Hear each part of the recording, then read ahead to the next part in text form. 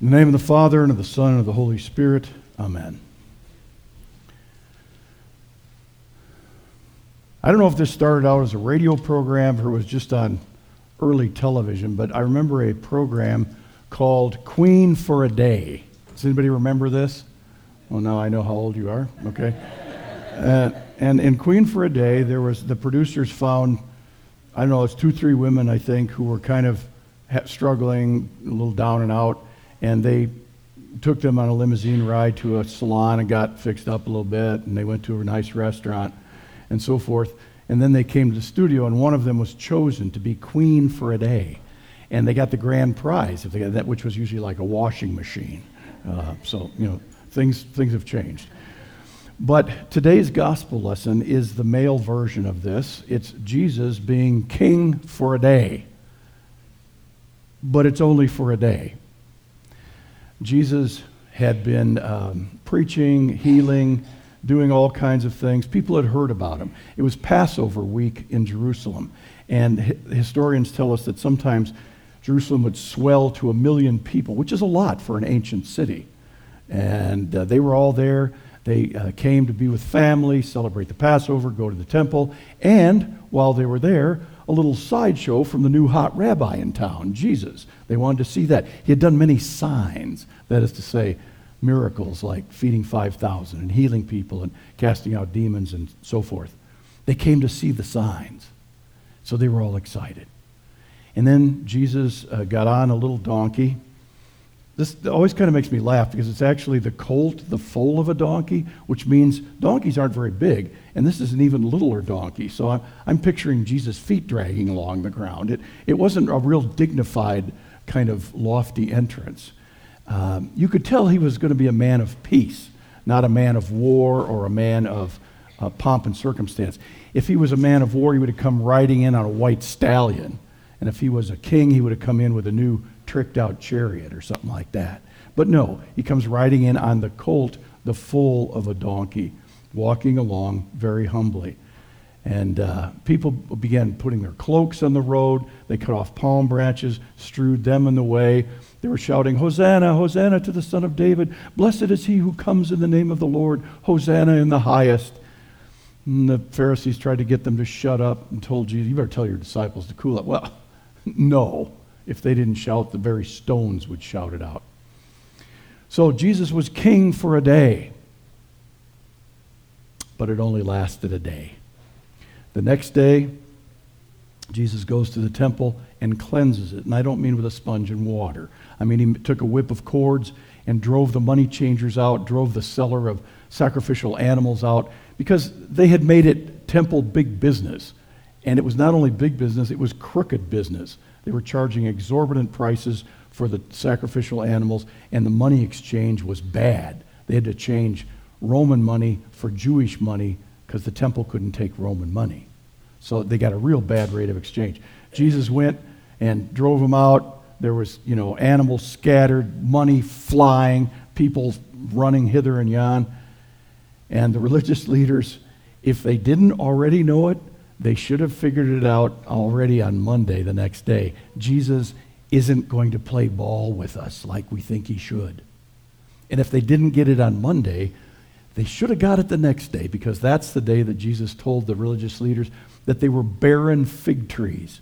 You look like a fruit tree, but you got no fruit. The fruits of righteousness, compassion, and generosity, and witness, and love, you don't have any of that. You are barren fig trees. And you know what happens to barren fig trees? If they didn't get it then, they weren't going to get it. The next night, Wednesday night, was when Jesus went over to Mary, Martha, and Lazarus' house. We heard that one last Sunday. And Mary anointed Jesus' feet. That's for burial. He knew it. She knew it. They seemed to be the only two people who really got it, that this is what was really going to happen. The next night is Thursday, which we call Maundy Thursday, from the Latin word mandatus, which means mandate or command. This is my new commandment, that you love one another as I have loved you.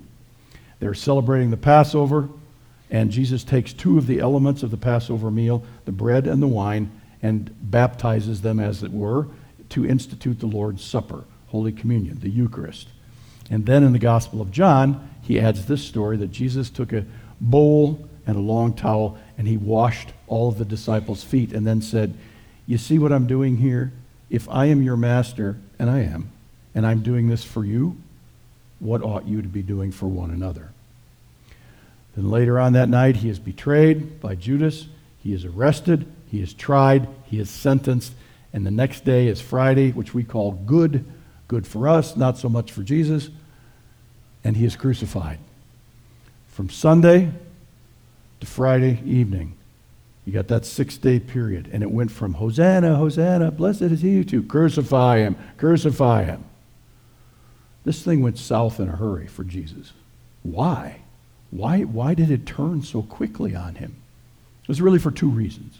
One, the religious leaders had good propaganda, and they were stirring this up and telling people how terrible this was.